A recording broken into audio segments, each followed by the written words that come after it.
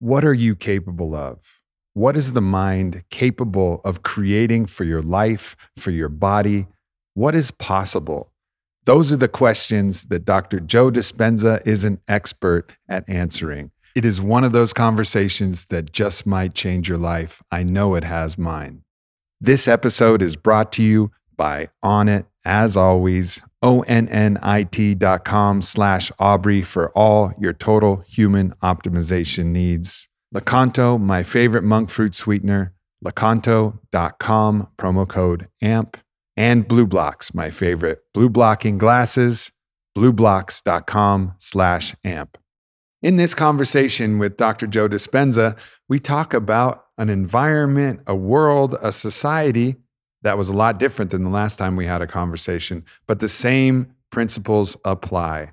The power of the mind to either create a personal hell that the body adapts and responds to, called the nocebo, where we're signaling everything is fucked, or the positive effects, the placebo effect, the same thing that's accounted for in every single clinical trial because it's been shown to heal every single clinical condition to some degree, and that's why it's always accounted for. And what is that? That's the power of the mind to influence and signal the body to create the adaptations and responses necessary for healing and thriving. So this is one of the most important shows any of us can listen to. It's one of the shows that I'm going to tune back into and re-listen to over and over again because Dispenza offers a practice, not just philosophy, but a practice that can help bring you to those peak states of health, thriving, and emotional equanimity. I hope you guys love this show as much as I did. But before we begin this uninterrupted podcast, here's a quick word about our sponsors. When you start to understand the basics of metabolic health, you realize you don't want to put a bunch of sugar in your food. That's just going to spike your blood sugar and then cause you to release a bunch of insulin. And then you're going to be on this insulin blood sugar roller coaster that ultimately leads to a bunch of undesirable conditions. So then you look at your options. And one of the best options out there is monk fruit because it's a real fruit. It's been harvested in China and grown by a local population that has a deep reverence for this. They actually even call it the immortals fruit because they've been using it to treat a bunch of different ailments and bring people into a state of human thriving for a long time. It's grown without pesticides. It's grown without any of the crap and bullshit that you get in so many of the other products that we'll see on a normal grocery store shelf. I love it because you can use monk fruit in baking. So you can use it similarly that you would sugar because of the crystalline granular structure, but it doesn't have that glycemic component that's just going to ramp up your blood sugar. So it's just a great option. You can use it in all your drinks and beverages. It's incredibly versatile, and I encourage you guys to check it out. They also have some pre-made products like some granola and different things that I've got a chance to taste. So check it all out. It's LAKANTO.com, and the promo code is AMP, and you'll get 15% off your order. So once again, lakanto.com, promo code AMP for 15% off. Next, we have Blue Blocks, and you guys have heard me talk about this, but now it's time to get yourself some glasses and use them. Like, go through the process so you have better sleep, so you're restricting all of that blue light that's keeping you awake at night. Instead of just complaining about it to your friends, just get these glasses. They look dope. You get to wear glasses at night. You know, you get to pretend that you're Kanye or whatever and just rock them. And it's doing something incredibly positive for your health. So I encourage you guys to check it out. Go to BLUBLOX.com/AMP. You'll get 15% off any of the glasses that you see there. And of course, whether you have prescriptions or whatever you have, Blue Blocks has solutions that can either go over your glasses. There's a bunch of different solutions. Once you go to BlueBlocks.com, you'll be able to check it out for yourself. So once again, BlueBlocks.com/AMP for 15% off. And lastly, we have Onnit. Now, everybody's heard me talk about Onnit. Why? Because I created Onnit largely as a solution to everything that I've wanted to have available for my own life. So it's just expanding the toolbox of all of the tools that are available. I actually had somebody ask me recently, they're saying, what do you do with all of the different supplements and biohacking techniques and everything that you're aware of? How do you fit it all in? And my explanation was really, look, I've spent the time to get familiar with all of the different tools, all of the different supplements, all of the foods, all of the practices. And I don't do everything every single day. That would be crazy.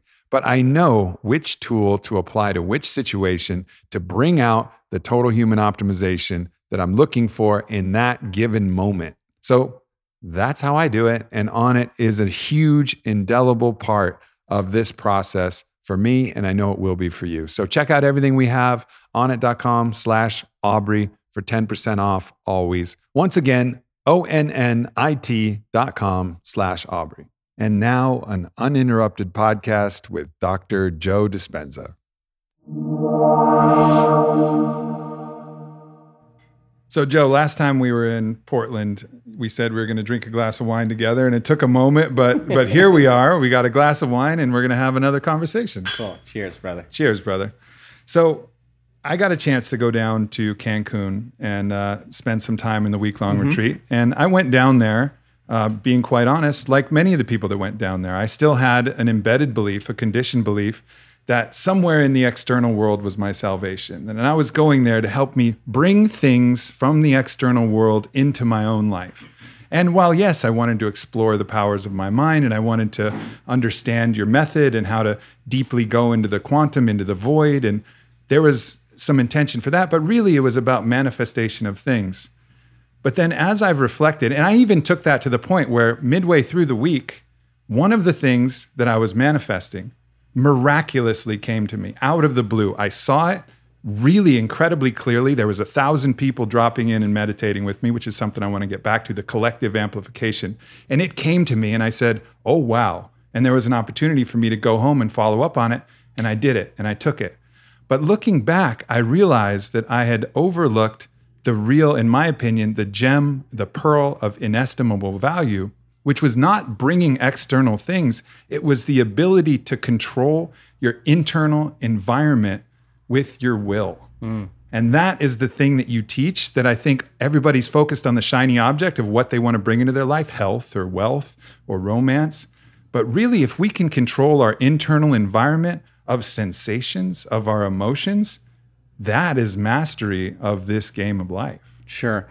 Well, I think people come to our work for all kinds of reasons. Some people, like you said, have health conditions. Some people want to create a new job, a new career, a new relationship.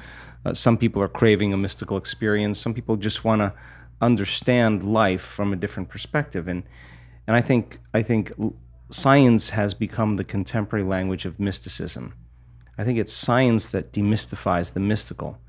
And if you can combine a little quantum physics with a little neuroscience, with neuroendocrinology, with psychoneuroimmunology, the mind-body connection, epigenetics, all of those sciences point the finger at possibility. And if you talk about religion, if you talk about culture, if you talk about tradition, even spirituality, I noticed that you divide an audience. But science, in a sense, creates community. So people come for all kinds of reasons. And what I've learned in the last year or so is that what people really want is wholeness. Because when we want something, we're in separation or in lack, right? And so when we started experimenting with doing different scientific measurements, one of the things we started to notice is that when a person somehow connects to something greater, and that has a influence on their nervous system, the side effect is that they feel so whole, so rejuvenated in that moment, so blessed by life in that moment from an inner experience that it's impossible for them to want. I mean, how can you want when you feel whole, right? And so when we started looking at heart coherence and we saw this tremendous changes in people's ability to be able to sustain a state of mind, a feeling in their heart for an extended period of time, we have data to show you could be sick and do that. You could be a vegetarian and do that. You could be a carnivore and do that. You could be rich. You could be poor. And it doesn't, if you're skinny, overweight, doesn't matter. Once you learn that skill of self-regulation and being able to experience a greater level of wholeness, that if you can create from wholeness instead of separation or lack, you can produce greater effects on the nature of reality. So We came from singularity, and when you're oneness or when you're source, there's no separation between cause and effect. Your thoughts create experiences when you're in oneness. We journey down the density, and now we're really separate from source. And so what happens between cause and effect is called time. So we're here now to prove to ourselves that the divine lives in us. So why not practice shortening time or the interval between cause, the thought, and the effect, the experience? And when you start seeing something appear in your life as a result of you at cause, you start getting more kind, more caring, more loving, more conscious, more present, because you feel more whole. And so people in our work come for a lot of reasons, and yes, they have challenges and health conditions. But instead of wanting to heal, I want them to learn the formula on how to heal. I want them to learn the formula on how to create reality. I want them to learn the formula that there is a door to other dimensions that they can create independent of any exogenous substance and release latent systems in the brain that causes them to realize they're not a linear being living a linear life. They're a dimensional being living a dimensional life, and it only takes one of those experiences where you have an alteration in your identity that you can't go back to being the same person again. Now, the game changes now, because I've seen this so many times when that person runs into the divine, and there's an arousal that takes place in their nervous system. And I'm not talking about a little energy. I'm talking about energy that's so outside of normal.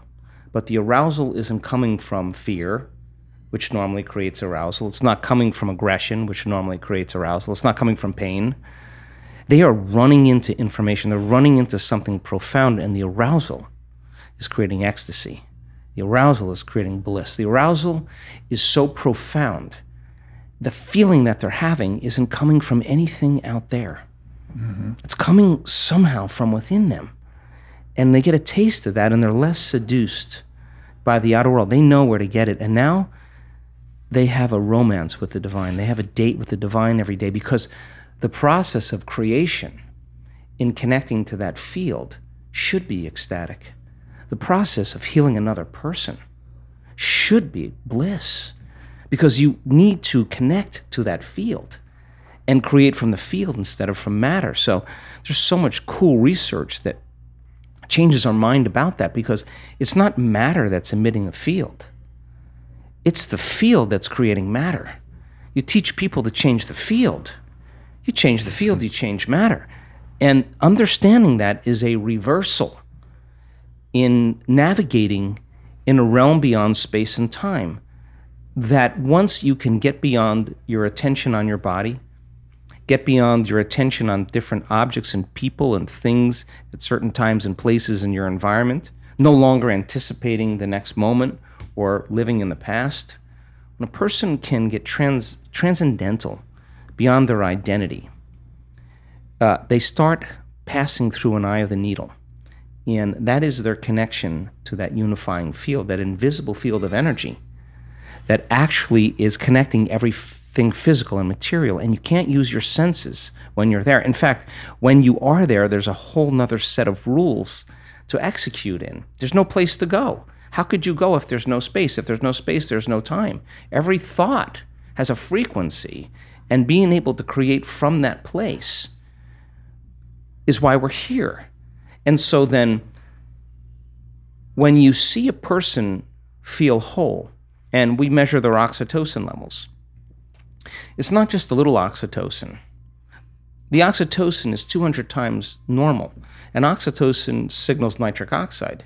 And nitric oxide signals a chemical called endothelial-derived relaxing factor, and that causes the arteries in your heart and your lungs to literally open up. And just like your sexual organs get engorged with energy and fluid and blood, when that center is aroused, with the same intensity, you have a fullness in your heart. It's physiological.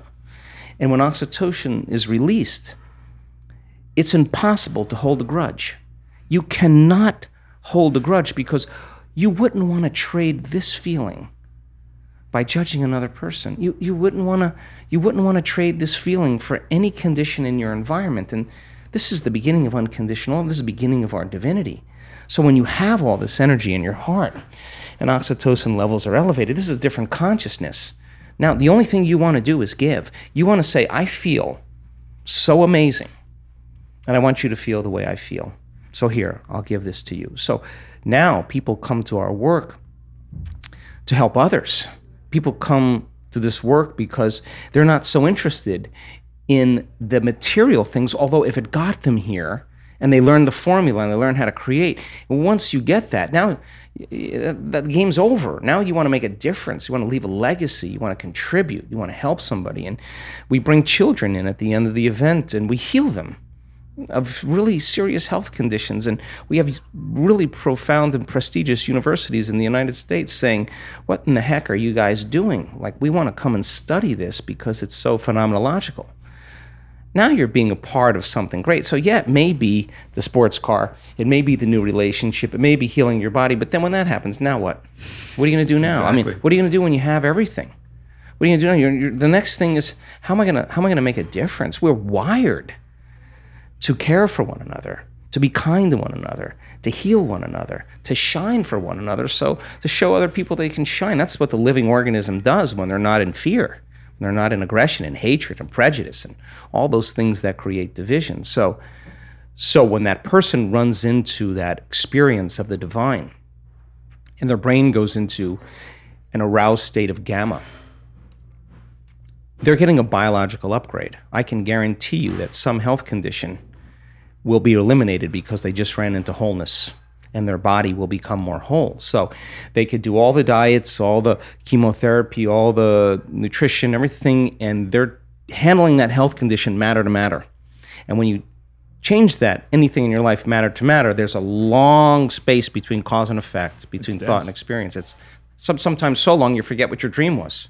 Mm-hmm. But when you run into it and you produce an immediate effect, now you're doing it in no time. It's happening in the moment. And if you can capture that, and you see the brain go into these elevated states of coherent gamma patterns, 200, 300, 400, 500 standard deviations outside of normal. That person can't make their brain do that. That's a subjective experience that we're capturing objectively. And we say to that person, what was that? And it's ineffable. They don't have the words to describe what a mango tastes like. They don't have the words to describe what the divine is. You got to just experience it. So then, that person that stands on the stage that has Parkinson's disease or had Parkinson's disease, that's a 76-year-old female that couldn't blow her nose, couldn't swallow, couldn't chew her food, couldn't stand up. One moment, running into the divine, and next thing you know, she's on the stage telling her story. And she's not young, and she's not buffed, and she doesn't look like a vegan, and she's not dressed like everybody that cares about that. She's just, you would walk right past her. But when she's talking and I'm looking out in the audience, I'm looking at 1,500 people leaning in. Nobody has got their eyes off of her because she's the example of truth. And that's the 4-minute mile. Puncture right through there. That's a piercing through a layer of consciousness. And that leaves a footprint in consciousness. And there's someone in the audience with Parkinson's disease looking at her going, well, if she can do it, I can do it. And here comes the 4-minute mile. As soon as it's broken, the next person does it. So by the end of the event, there's so much love in the room. There's so much energy in the room because people feel so incredible that they're not attached to their past any longer.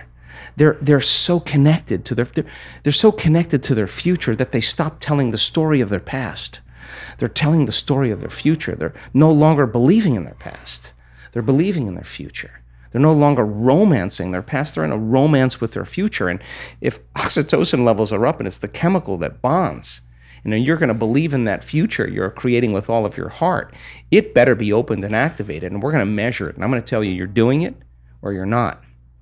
And so then when people start realizing it was never about that, it was about who they became, that we overcome that week. We overcome. I give people numerous opportunities to get beyond themselves, numerous opportunities to connect with themselves. I want them to get frustrated. I want them to get impatient. I want them to get overly analytical, because that's the end of their belief. And then finally, when they finally make up their mind to let go and just do it, and they run into that feeling, they run into that experience, they're all in. You think they don't want the sports car anymore. They want that, whatever that was. And if it comes with a transcendental moment, when they come back to their senses from that inner experience, their spectrum of reality is broadened. They're seeing things they had never seen before because their brain wasn't wired to see it, but it didn't come from the environment, it came from their inner environment. That transcendental moment now is producing a feeling, a frequency that is so unusual. It's so much joy, so much bliss, so much ecstasy. I've watched people have to stop it because it's way bigger than them. Now, I would consider that a good problem to have. You measure that person's immune system. You measure the changes in their heart rate variability, not a little amplitude, huge amplitudes. That person is feeling a lot of love. And imagine it's a man. Imagine a man whose heart is open that wide. They sob with the freedom to be able to not care what they look like. We're trying to fit into some paradigm or mold. So then a new consciousness in that footprint is emerging, and we have scientific evidence. I can tell you can make your brain work better in a week. You can make your heart more coherent. You can change the field around your body. You can strengthen your immune system. You can change your gene expression. You can lengthen your life.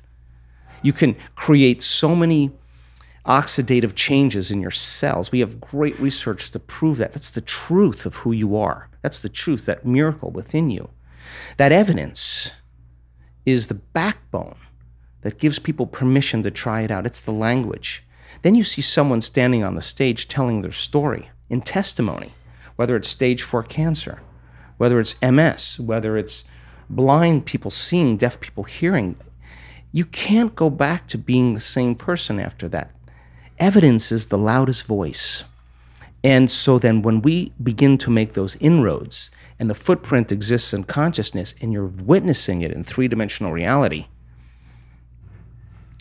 the illusion of limitation begins to change. And now all you want to do is you crave the unknown. So people in our work don't get up in the morning and go, oh God, I got to do my meditation today. No, they're not doing that.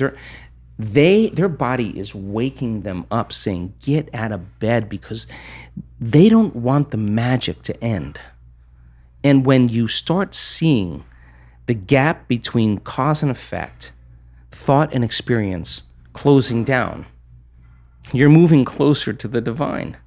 And when that happens, all the things you thought you want, you no longer want, because the overcoming process leading to who you become, nobody can take that away from you.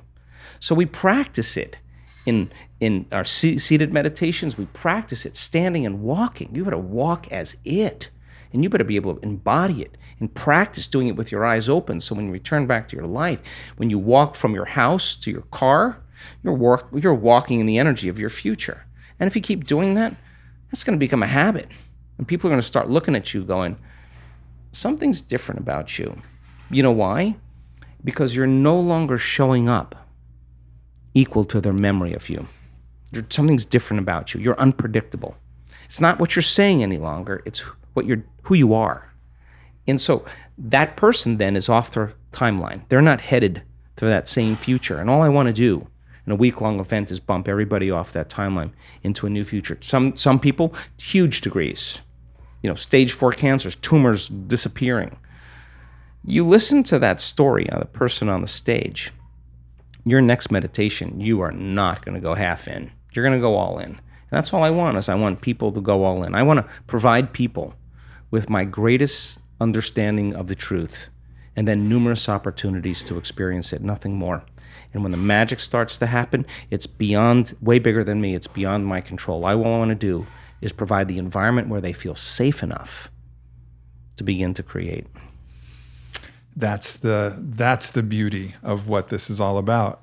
And at the same time, it contrasts with a story that we've been conditioned to believe, which is that we do not have that power, that if something happens, if that cancer goes away, spontaneous remission. It was a random chance event and you had nothing to do with it because you can't have anything to do with it because that's what capital S science or capital M medicine perhaps has been saying for so long. And then you start to witness it and you start to understand and you look at all of those clinical studies about the placebo effect and you understand that this has been measured and is continually measured in every clinical trial we have, that the mind can influence the body. And what you're doing is you're taking it to that ultimate level of how much can the mind influence the body and measuring it and showing it. And you're having the felt experience of seeing people who have done it. And you can read whether someone's full of shit or whether they're in tune, just like you can tell if a guitar's out of tune and it's playing, you're like, something's not quite right. You can tell that these people have gone through this experience and it begins to shift your understanding of what's possible and then allows you to step into that sovereignty, say, wow, what am I capable of? And that is a beautiful place to be. So for people who want to understand a bit about some of this methodology, it is a formula that you have, going in there. And it's the matter of breath work starts with some breath work typically, always. Pretty intense breath work. Pretty intense breath work. So there's the breath work, then there's the meditation, and then there's the cultivation of that emotion combined with your vision of the future. So if you could, take people through the reason why this formula goes in the direction that it does.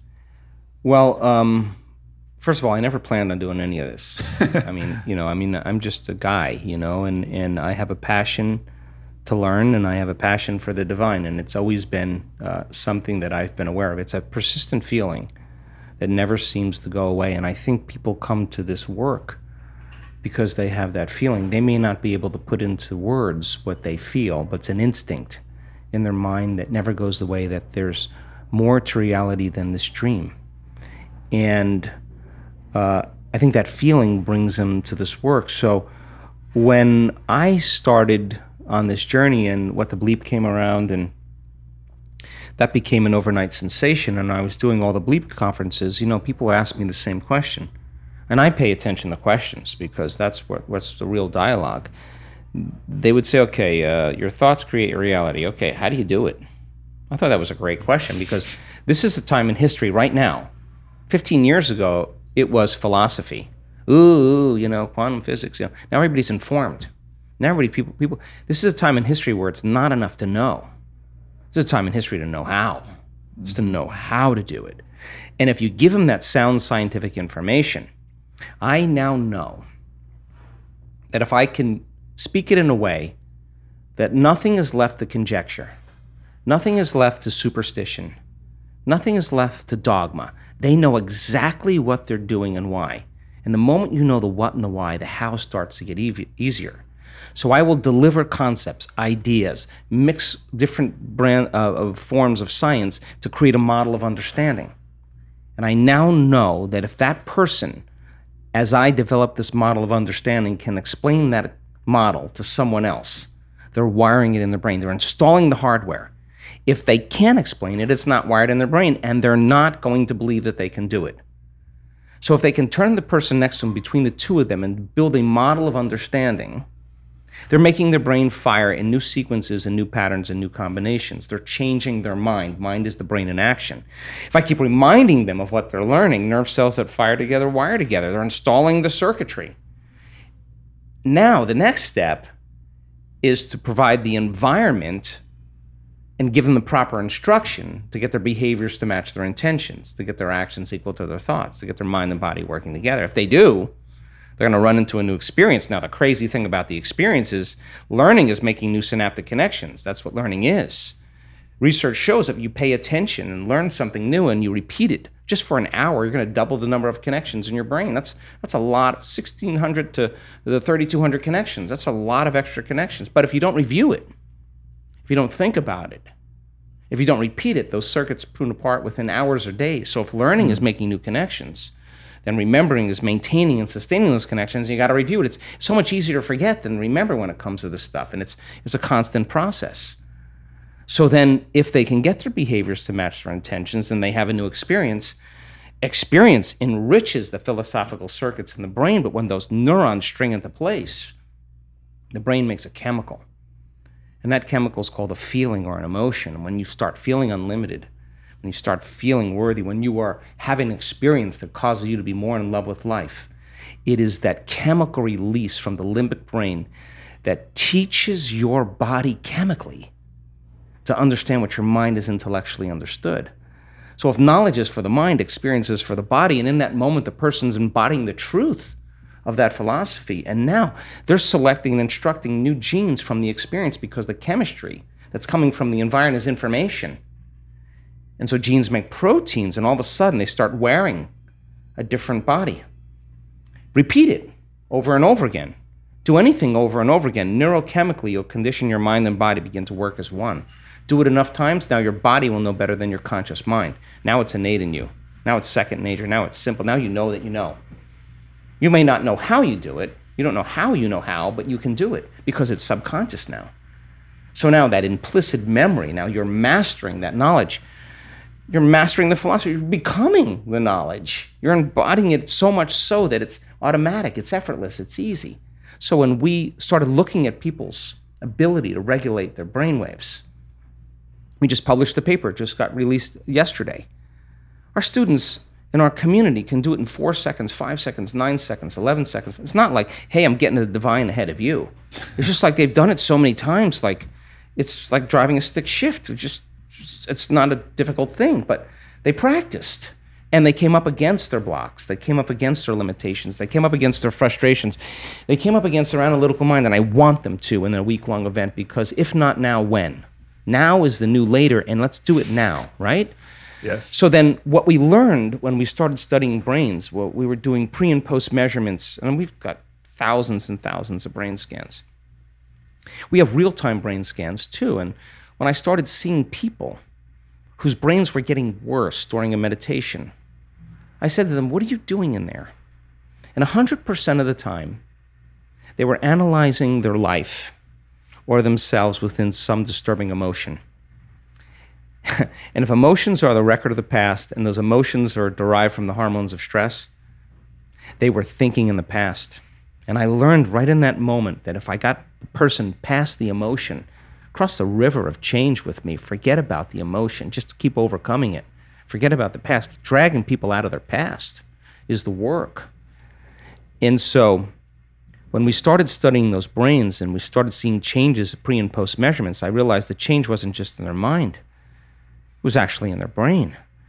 And that we were measuring different compartments of the brain, and when we're living in stress and we're living in survival, when the brain is aroused into those high beta brainwave patterns and we're out of balance and we're trying to predict and control everything in our life, and we're shifting our attention from one person to another problem, to another thing, to another condition.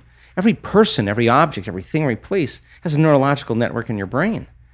So as the person was aroused by the hormones of stress like a lightning storm in the clouds, their brain was firing very incoherently. Different compartments were out of sync with other compartments of the brain. And if your brain is incoherent, you're incoherent. And if your brain isn't working right, you're not working right. So if it requires a clear intention and elevated emotion to begin to change reality, and you have an incoherent brain, what kind of signal are you sending out into the field? Pretty static. In fact, better way to say it is you have no Wi-Fi signal. You're separate. And the hormones of stress create separation. And when you're sitting in a staff meeting and you're looking at that person and you just want to punch them in the head, or you want to throttle them in some reason, or you're angry on traffic and you're turning on those hormones, you're stepping on the gas. But at the same time, you can't fight, you can't run, you can't hide, you're stepping on the brake. You step on the gas and the brake at the same time, your heart starts beating incoherently, and energy leaves the brain and heart. We've seen this so many times. So then, if the thought is the electrical charge in the quantum field, and the feeling is the magnetic charge, and how you think and how you feel creates your state of being, then we got to get energy right into this center right here. Because if you're going to believe in that future that you're imagining with all of your heart, it better be open and activated. And we got to teach people how to create heart coherence. And we have beautiful imagery to show that when a person's heart is coherent, like taking a big sheet and just flushing it, just whipping it like that wave that's created. The heart begins to send profound waves of energy into the brain, and the brain goes into a creative state. So the heart is the creative center. And our heart begins to drive our brain into more alpha patterns, more creative patterns. At the same time, when the heart gets coherent, it's producing an ambient magnetic field up to 3 meters wide. Now you're more wave, less particle. More energy, less matter. You're emitting a coherent signature. Now that energy is frequency. And that frequency carries information. So when energy begins to activate the heart and you're giving thanks for the event before it's happened, your body's so objective, it's believing that it's happening to you, because what is the emotional signature of gratitude? When you get something favorable, you receive something favorable, something just happened to you that you like, something's happening to you, you say, thank you. The feeling of gratitude, the emotional signature, means it's happening to you. It's already happened. So it is the ultimate state of receivership. So teach a person how to give thanks before it happens. Open their heart, and their heart's like a pounding of a drum or dropping a pebble in water is producing this field. It's that energy, that creative energy, can carry the thought of their health. It can ride, that intention can ride on the wave. That could be wealth, new relationship, suffering. And the energy does not carry the thought of health. It carries a different set of thoughts. So people say to me, well, I can't open my heart. Well, I ask them, well, what do you practice feeling all day long anyway? Because you're so good at feeling something else, you haven't practiced feeling it. So then, when we teach people this formula, they have to keep overcoming their thoughts, overcoming their impatience, overcoming the programs, that come right up against it. Anything that's standing in the way between them and their connection, they got to do business with it. And so as they start removing those veils, those masks, those layers, and they start crossing that river of change, and their heart starts to open a little bit, and they feel a little bit more, and they feel a little bit more, and their brain is coherent. Now they have a coherent brain and a coherent heart. The balance between the two is an exchange of information that's not coming from out there, it's coming from within them. And now they have a Wi-Fi signal. And now they're connected. When your heart opens and your brain is coherent, you feel connected to something greater. You don't feel separate any longer. So then, can you then get so good at it that no person, no condition, no experience in your life is going to move you from it? That's the name of the game. That's the Wi-Fi signal now. And so now, whatever you broadcast into the field is really your experiment with destiny. Not for the whatever you get, but for the fact that you created it. That's the fun part. And then, so many people, I have people in our work that created so much wealth. The first thing they did? They gave it away. Well, of course they would, because they now believe they can create it again. So now what? Now you just get good at giving. It's no longer about that. What do you want? You're going to get that car, and then you're going to be like, I'd rather drive the Mini. I don't really care about that whatever car. I'm just happy with what I have. So when you're at that point where you're so whole that you don't care what people think about you, when you're so happy with yourself that you're free, you don't care what you look like, you're just happy with you, man, that's freedom for people. That's so much freedom. So it brings me great joy to witness transformation. And that formula then, I always tell people, don't work on your healing. Work on learning the formula. Once you learn the formula and get it down, the healing will be the side effect of your personal change. So we teach that formula after about 10 years of research and looking at all the data. And we have great universities right now around the world that are very interested in what we're doing. It happens once, it's an incident. It happens twice, it's a coincidence. It starts happening over and over again. It's a law. So we're seeing people, all shapes, all colors, all ages, all sizes, doing the miraculous. It is the formula for entering the kingdom of heaven, which is a place of perception. It's not an actual place. I think that was an allegory that we've gotten all wrong, that this is some place we go when we die. This is some place that's available right now. You don't have to die to go to the kingdom of I wouldn't wait till I died to go there. I would never wait for that. Yeah. Hell is living in survival. That's it. And you either live in survival or you live in creation. And living in creation is such an elegant moment, because you have to disconnect from everything known, and you have to get so present that time is no longer of the essence. You are in the internal present moment. This is a flip, because when we're living by our senses in three-dimensional reality, this space-time continuum, there's an infinite amount of space. And with an infinite amount of space, I'm local. I have a body, I'm local in space and time. And then I want to move from here to the door. At one point of awareness, Joe Dispenza, my other point of awareness, the door. So in order for me to go from here to the door, I got to move my body through space. And guess what? That takes time. So if I'm creating matter to matter, here's me, Joe Dispenza, where's my dream?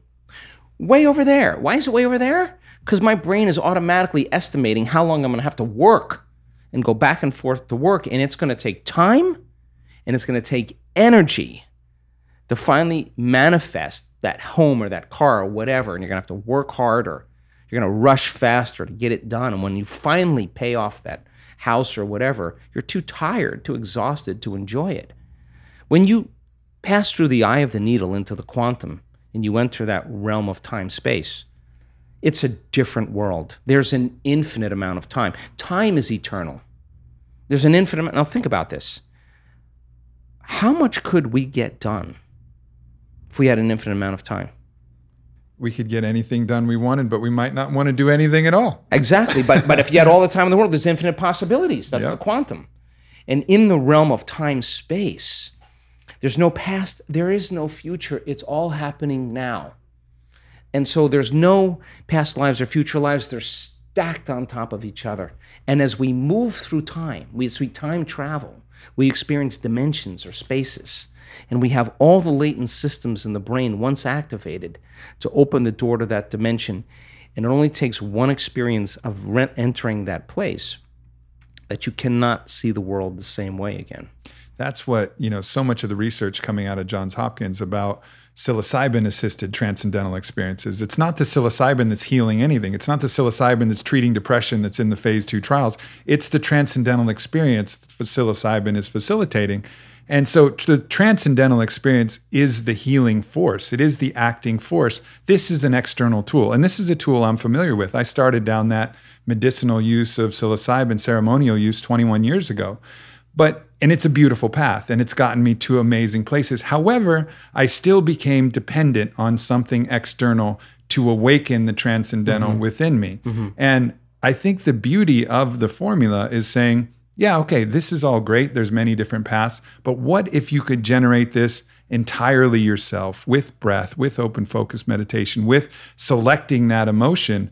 And even for me, who's experienced the transcendental, there's still some resistance to actually acknowledging that I have absolute full agency to select an emotion. I remember I worked with a Siberian mystic, and we did what could have been like an acting exercise. And she wanted me to go through every emotion and just select it. Okay, now feel sad. Now feel happy. Now feel surprised. Now feel depressed. Now feel overwhelmed with joy. And I would do it, but there was some part of me that says, you can't do this. You can't select your emotions. Your emotions are determined by the outside world. And I think I was afraid to actually admit that I really could do it.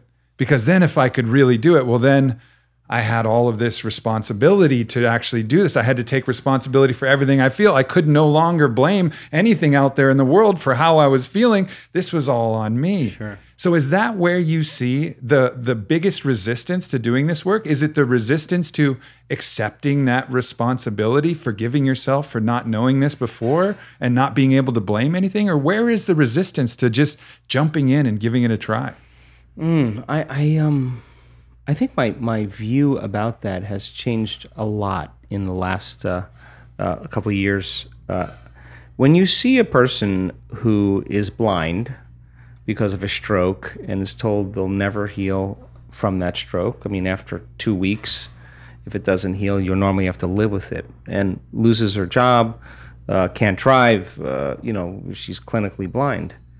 I'm not the person that is going to tell her, you can absolutely heal this. She has to come to that understanding on her own. So people, many times when they gather knowledge and information, the information causes them to become conscious of what they were once unconscious to. And when you have a greater level of consciousness, you see possibilities. And in a sense, you're energized by information. You're enlightened. You're filled with light in some way, and you see possibilities that you haven't seen before. Now, getting beyond the analytical mind is one of the main purposes of meditation. And I can tell you that the analytical mind is always going to talk us out of possibility because it is fascinated on trying to predict what's going to happen next. So if you can predict your future, then you're laying a known on an unknown. And this is a habit we have because the brain is an anticipation machine. So there's many different obstacles and resistances that come with a persistent disbelief that has been programmed over and over again. I mean, I don't watch television, but I've watched it because of what's happening in the world. And I am so insulted by television commercials. I can't believe people would sit there and allow that information to program them, some drug to make them feel a certain way, some look, some whatever. You don't think that has profound effects on programming a person into limitation? When I wrote the book, You Are the Placebo, I was so angry at myself for 2 weeks. I was so frustrated with myself because I bought the program. People believe they need a flu shot because they don't believe their body's innate capacity to heal. 4 days of teaching people how to elevate their state increased immunoglobulin A in our research by 50%. Immunoglobulin A is your body's primary defense against bacteria and viruses. It's better than the flu shot. It's better than a flu shot. But that's not the information that people get. So there's a layer of programming that's happening. And the beauty behind all of this is nobody's buying information any longer. I love it. And I'm not prone to believe that guy in that tube telling me the way it is, and nobody should. And more people then, as they start to wake up to information, there's a change in energy. Because change in consciousness requires a change in energy. And now, a greater energy causes systems that were once stable to become unstable, to become chaotic. And chaos is just unpredictable order. It's novelty, it's newness, it's an unraveling of systems. So hang on. This is a really profound time because it's got to break. And when it breaks, something better come out of it. And it's not going to be governments and politicians and religious figures and whatever leading the way. There is no one leader. Everybody's got to lead. Just like those birds that move in one direction or those fish that are all in a school and they're moving together, give the appearance of something bigger to predators. You study that principle in biology. It's called emergence. You think that there's one leader that everybody's following. Everybody's leading. And there's a stigma we have in our minds that if you lead with too much passion in your life, you're going to lose your life. Whether you're Martin Luther King or William Wallace or Joan of Arc or Abraham Lincoln, you're going to get it. And that stigma is branded in people's minds for a reason. But this is a time in history to not die for the truth. This is time in history to live for the truth. And if you're working on your anger and frustration, and I'm working on my fear and anxiety and my judgment, and I'm taking care of me, and you emerge in that heart of yours, and I emerge in that heart, we are going to be like-minded. We're going to be connected by that invisible field. Now everybody's leading, and you just can't take out everybody now. So we can't wait for anybody else to take care of us. This is the fundamental time where something greater's got to grip us. Something greater. And if I see you demonstrating courage, I'm gonna jump in. Mm-hmm. And all of this craziness that's going on is an important time. But when we stop doing all those things and reacting, and we start going, hey, what do you do? Oh, you're a solar panel guy? Oh, I'm a teacher. Oh, you're a doctor? Let's get together and let's start figuring out how to coexist. Oh, you're brown? I'm white? You're black? Who cares? That's the costume you're wearing to the masquerade. I celebrate your uniqueness. I'm weird too. And we're all like that. So the biggest lie is that kind of a way to create separation amongst people for the simple reason to disempower them into limitation, because now they're more dependent on pharmaceutical companies. They're more dependent on religion. They're more dependent on whatever it is that they need out there. But how can you give someone a sugar pill, a saline injection, perform some false surgery or procedure, and a certain percentage of those people will accept, believe, and surrender to the thought that they're getting an actual substance or treatment, and they begin to program their autonomic nervous system to make the exact pharmacy of chemicals equal to the substance they think they're taking. Now, is it the inert substance that's doing the healing, or is it the body's innate capacity to heal? Because that sugar pill represents, it is a symbol of possibility. And you hand that person that pill, and they begin to select a new potential in the quantum field called, this could actually work. And if the doctor's enthusiastic, it'll work better. And if you name it something they can't pronounce, it'll work even better. And if you charge a lot more money for it, it'll work even better. And you make it sound like something that it can do for you, it'll work even better. Viagra, Niagara, that's a lot of flow. It's subconscious cues. So then, in the studies on depression, in the studies on pain relief, those people were making their own pharmacy of antidepressants, their own pharmacy of morphine. They were checking the receptor sites on the outside of the cells, and their body was making morphine. So then, do you need the sugar pill? Do you need the saline injection? Do you need to perform some false surgery or procedure? Because all they're doing is marrying a clear intention with the elevated emotion of optimism, of possibility, of inspiration. They're changing their state of being. All right, so the depression studies took 8 weeks, giving the person the pill every day. Most of them thought they were getting the actual substance because they felt so much better. The brain scans showed that they were better. They were getting the placebo. They went back to the researchers and said, I'm sorry, you must have given me the real medication. No, we gave you the placebo. That's how much better they felt. It wasn't one day. They didn't take it once and say, I'm better. They took it for 6 weeks. So then people are so entitled to thinking that the moment they press on their cell phone, they get answers and information. It's not how it works. This is a practice. Every day, changing your state of being, doing it for 8 weeks without a sugar pill, just marrying a clear intention and elevated emotion, changing your state of being without any exogenous substance. Sooner or later, you start feeling good. You practice feeling good every day for 8 weeks, you're going to start feeling good. It's just going to be the side effect. It just makes sense. Yep.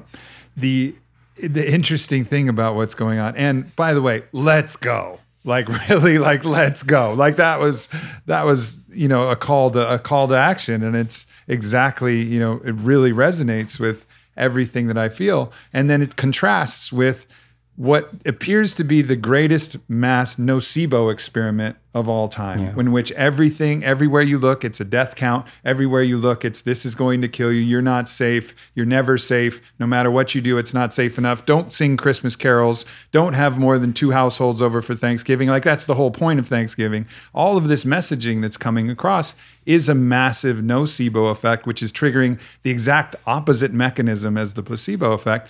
And we're in this world. But at the same time, it's a beautiful reflection of how much of this will we just gobble up? How much will we take before we reach out and find a community of other brothers and sisters, people willing to stand in their truth and in their sovereignty? And so when you look at this, and I alluded to this, the power of being around 1,000 people all going into the quantum together, all going into that meditation together, I've felt it in the communities that I've been a part of. When we gather in any ceremony, it's even a biblical passage where 2 or 3 are gathered, the divine is sure to be present. Like there is some amplification effect from community. And is that what you see as the way forward? You said it's going to come from all of us. How important is community in this really revolution of ideas that's going on right now? Well, let's go back to the person who breaks through and stands on the stage that had metastatic carcinoma from breast cancer. This cancer spread throughout her entire body. All she wanted to do was be able to pray again. Her father dragged her to the event. And all she wanted to do was be able to get on her knees and pray. She's a young girl. Couldn't bend over, couldn't walk. She was in so much pain because the cancer was spread through all of her spine. One moment, she was on the stage, couldn't feel any pain in her body, sobbing in tears. I sent her for a PET scan. Not an ounce of cancer in her bones. Where did it go? I mean, what happened there? You see that person on the stage, and our community gets closer. You get people opening their heart. Love bonds. You can't not bond in love. You have to hug. You have to connect. You have to bond. It's whether you're a man hugging a man, a woman hugging a woman, a man hugging a woman, something happens where we are connecting. And so when you see that person, the first one, stand on the stage and tell that story, just like an infection can spread amongst the community and create disease, all of a sudden health and wellness are as infectious as disease. And I just say to my staff, get out of the way. 4 people with Raynaud's syndrome in one event, all healed. 2 people with Parkinson's, psychiatrist and another lady allergic to everything in her life. She came with a ventilator and a mask. And in the middle of the event, she's in front of the room dancing around, no mask, no nothing. And you start seeing people freeing themselves from their own limitations. The energy in the room, it's not just the energy in the room. It's the coherence in the room. Because if your heart is coherent, and I'm sitting right next to you, and my field is coherent, and I'm interfering with your field, and those 2 fields come together, the union of those 2 fields, the interference is going to create a higher wave. Higher wave, higher energy. Now there's energy in the room for healing. Now there's energy in the room for the mystical. And the interference starts creating doors. Interference patterns of fractal geometry that are doors to dimensions. And you tell me then, you get a group of people, 1,000 people in a room. You have 50 people in the front of the room wearing a heart rate monitor. By the middle of the event, everybody is locked into their heart. They know how to execute. And I say, get in that heart of yours, and on that energy, lay the thought that the people in the front of the room on that energy, that their lives be enriched, that their bodies be healed, that their dreams come true. And you explain to me then how all those people in the front of the room, the majority of those people go into heart coherence at the exact same time, the exact same day, and the exact same meditation. They're influencing their autonomic nervous system. The collective is entraining them into the same frequency. And what is that frequency? Love, gratitude, hopefulness for the greatest good. And so then the collective then moves as one mind, as one heart. And the collective begins to entrain the weak. The collective begins to care for the other ones that are falling behind, not because they want to run to their dream, but because they want to help people realize their dream, because that's important to them. You can't not care. You can't not be present. You can't not be kind. And you see a man show up in a wheelchair from a stroke, completely disabled. His daughter wheeled him around that whole event. And he had a profound moment the very last day. And he went back. She wheeled him into the house. He could walk. He got up in the morning. He showered for the first time in 10 years, got dressed, walked. His wife was having breakfast. He walked down to the store, to the restaurant, and asked if he could sit down and have breakfast. She went absolutely crazy. To me, I don't know, that's better than a sports car. That feeling to me is worth all the gold in the world. So we have people now that I have witnessed so many profound healings where people are healing other people because they know how to administer coherence and change the field of the person laying before them. They understand the science, the quantum physics. They understand all what they're doing and why they're doing it. And then all of a sudden, they're healing all these people in our events. Tumors disappearing, people stepping out of wheelchairs, crazy, blind people seeing, deaf people hearing, crazy stuff. This is biblical proportion stuff. And now they're doing it non-locally because they can't be together, but they understand in the quantum there's no separation. They can do it without being there. And they're not doing it. I've dropped in on these calls. They're not doing it because they want to hang a shingle on their door saying, I'm a healer. In fact, they got to get beyond that in order to heal. They got to get beyond that identity. They're doing it because they're healing themselves every time they connect to love. And so That person then, whose daughter was riddled with a brain injury from a child, that never looked at her brothers, never was present, never could talk, was still and frozen, who's now looking at her brothers and laughing and hugging them and smiling and trying to talk. We're on the call with 50 people and 2 scientists from a prestigious university, and this woman is telling the story, and everybody is sobbing. Everybody is sobbing. Why? We contribute to the living organism. You made a difference. You changed somebody's life. That's why we do it, for that feeling. You keep doing it. That's going to be a common feeling. You're going to get really sensitive to some energy, to some feeling. That's what it's about. People try to work their whole week in opening their heart at a week-long event. Comes time to heal another person. Now it's no longer about them. And they get it. They get it. All they had to do was open their heart for somebody else. That's how it opens. So then we have it backwards. That when we start regulating and feeling wholeness and love, and we practice that on a daily basis, the master goes unnoticed, walking past somebody and healing them. They don't want to be recognized. They're not doing it for recognition. They left that a long time ago. They're doing it because they want to execute. They want to know the right time, the right moment, the right second to be able to do it. So I'm proud of our community, because our community is connected. I never want this work to be about me. If it's about me, it's the wrong thing. I want it to be about them. I want them to be empowered and inspired. I'm not going to tell them what to do.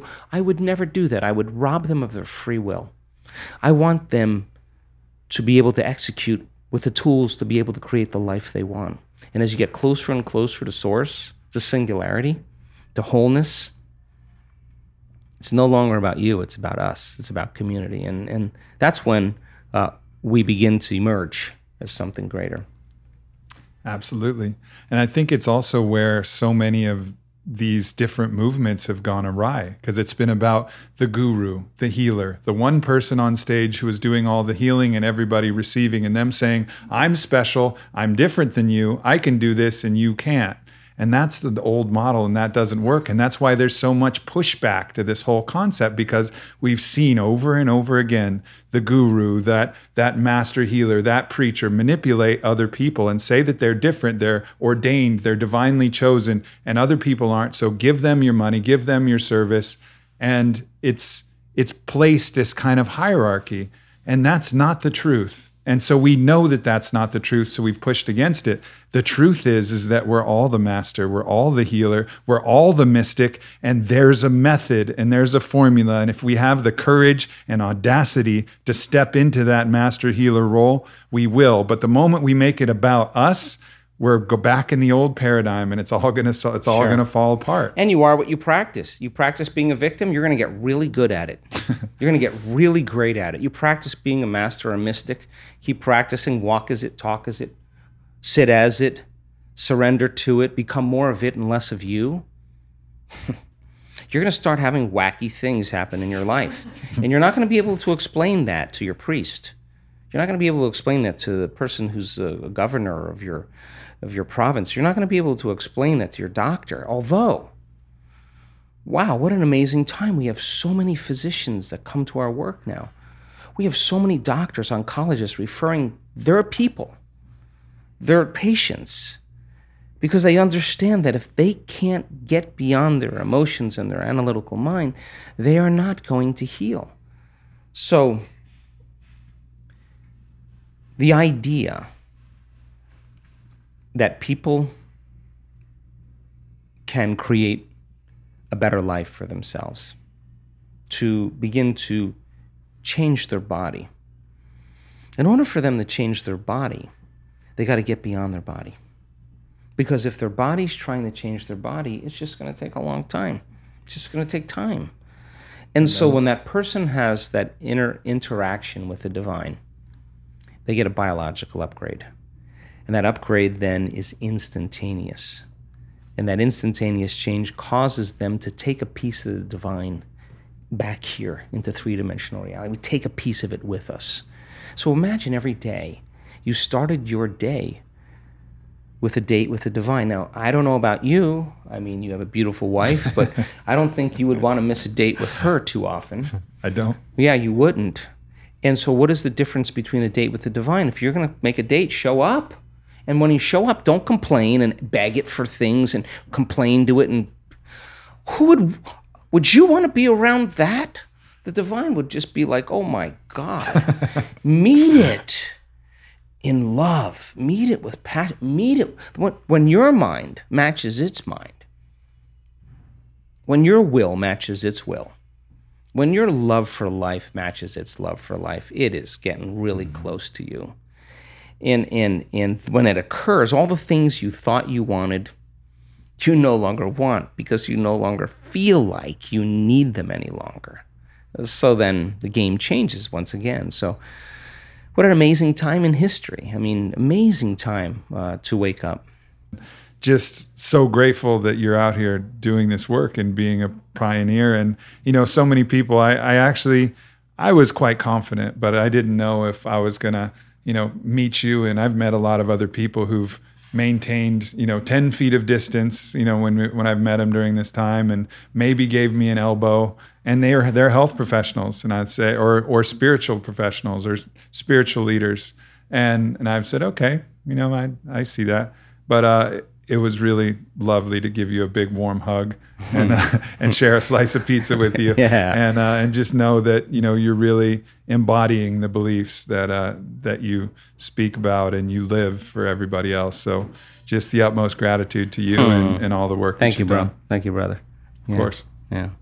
And thank you so much, everybody, for tuning in. This was one of the most inspiring interviews I've ever been a part of. So just so grateful. Thank you, bro. Thanks for tuning into this podcast with myself and Dr. Joe Dispenza. I highly recommend his books, his seminars, his meditations. Everything he does is worth checking out. And of course, thank you so much for supporting the podcast. Leave a review. Let us know what you thought. We love you, and we'll see you next week.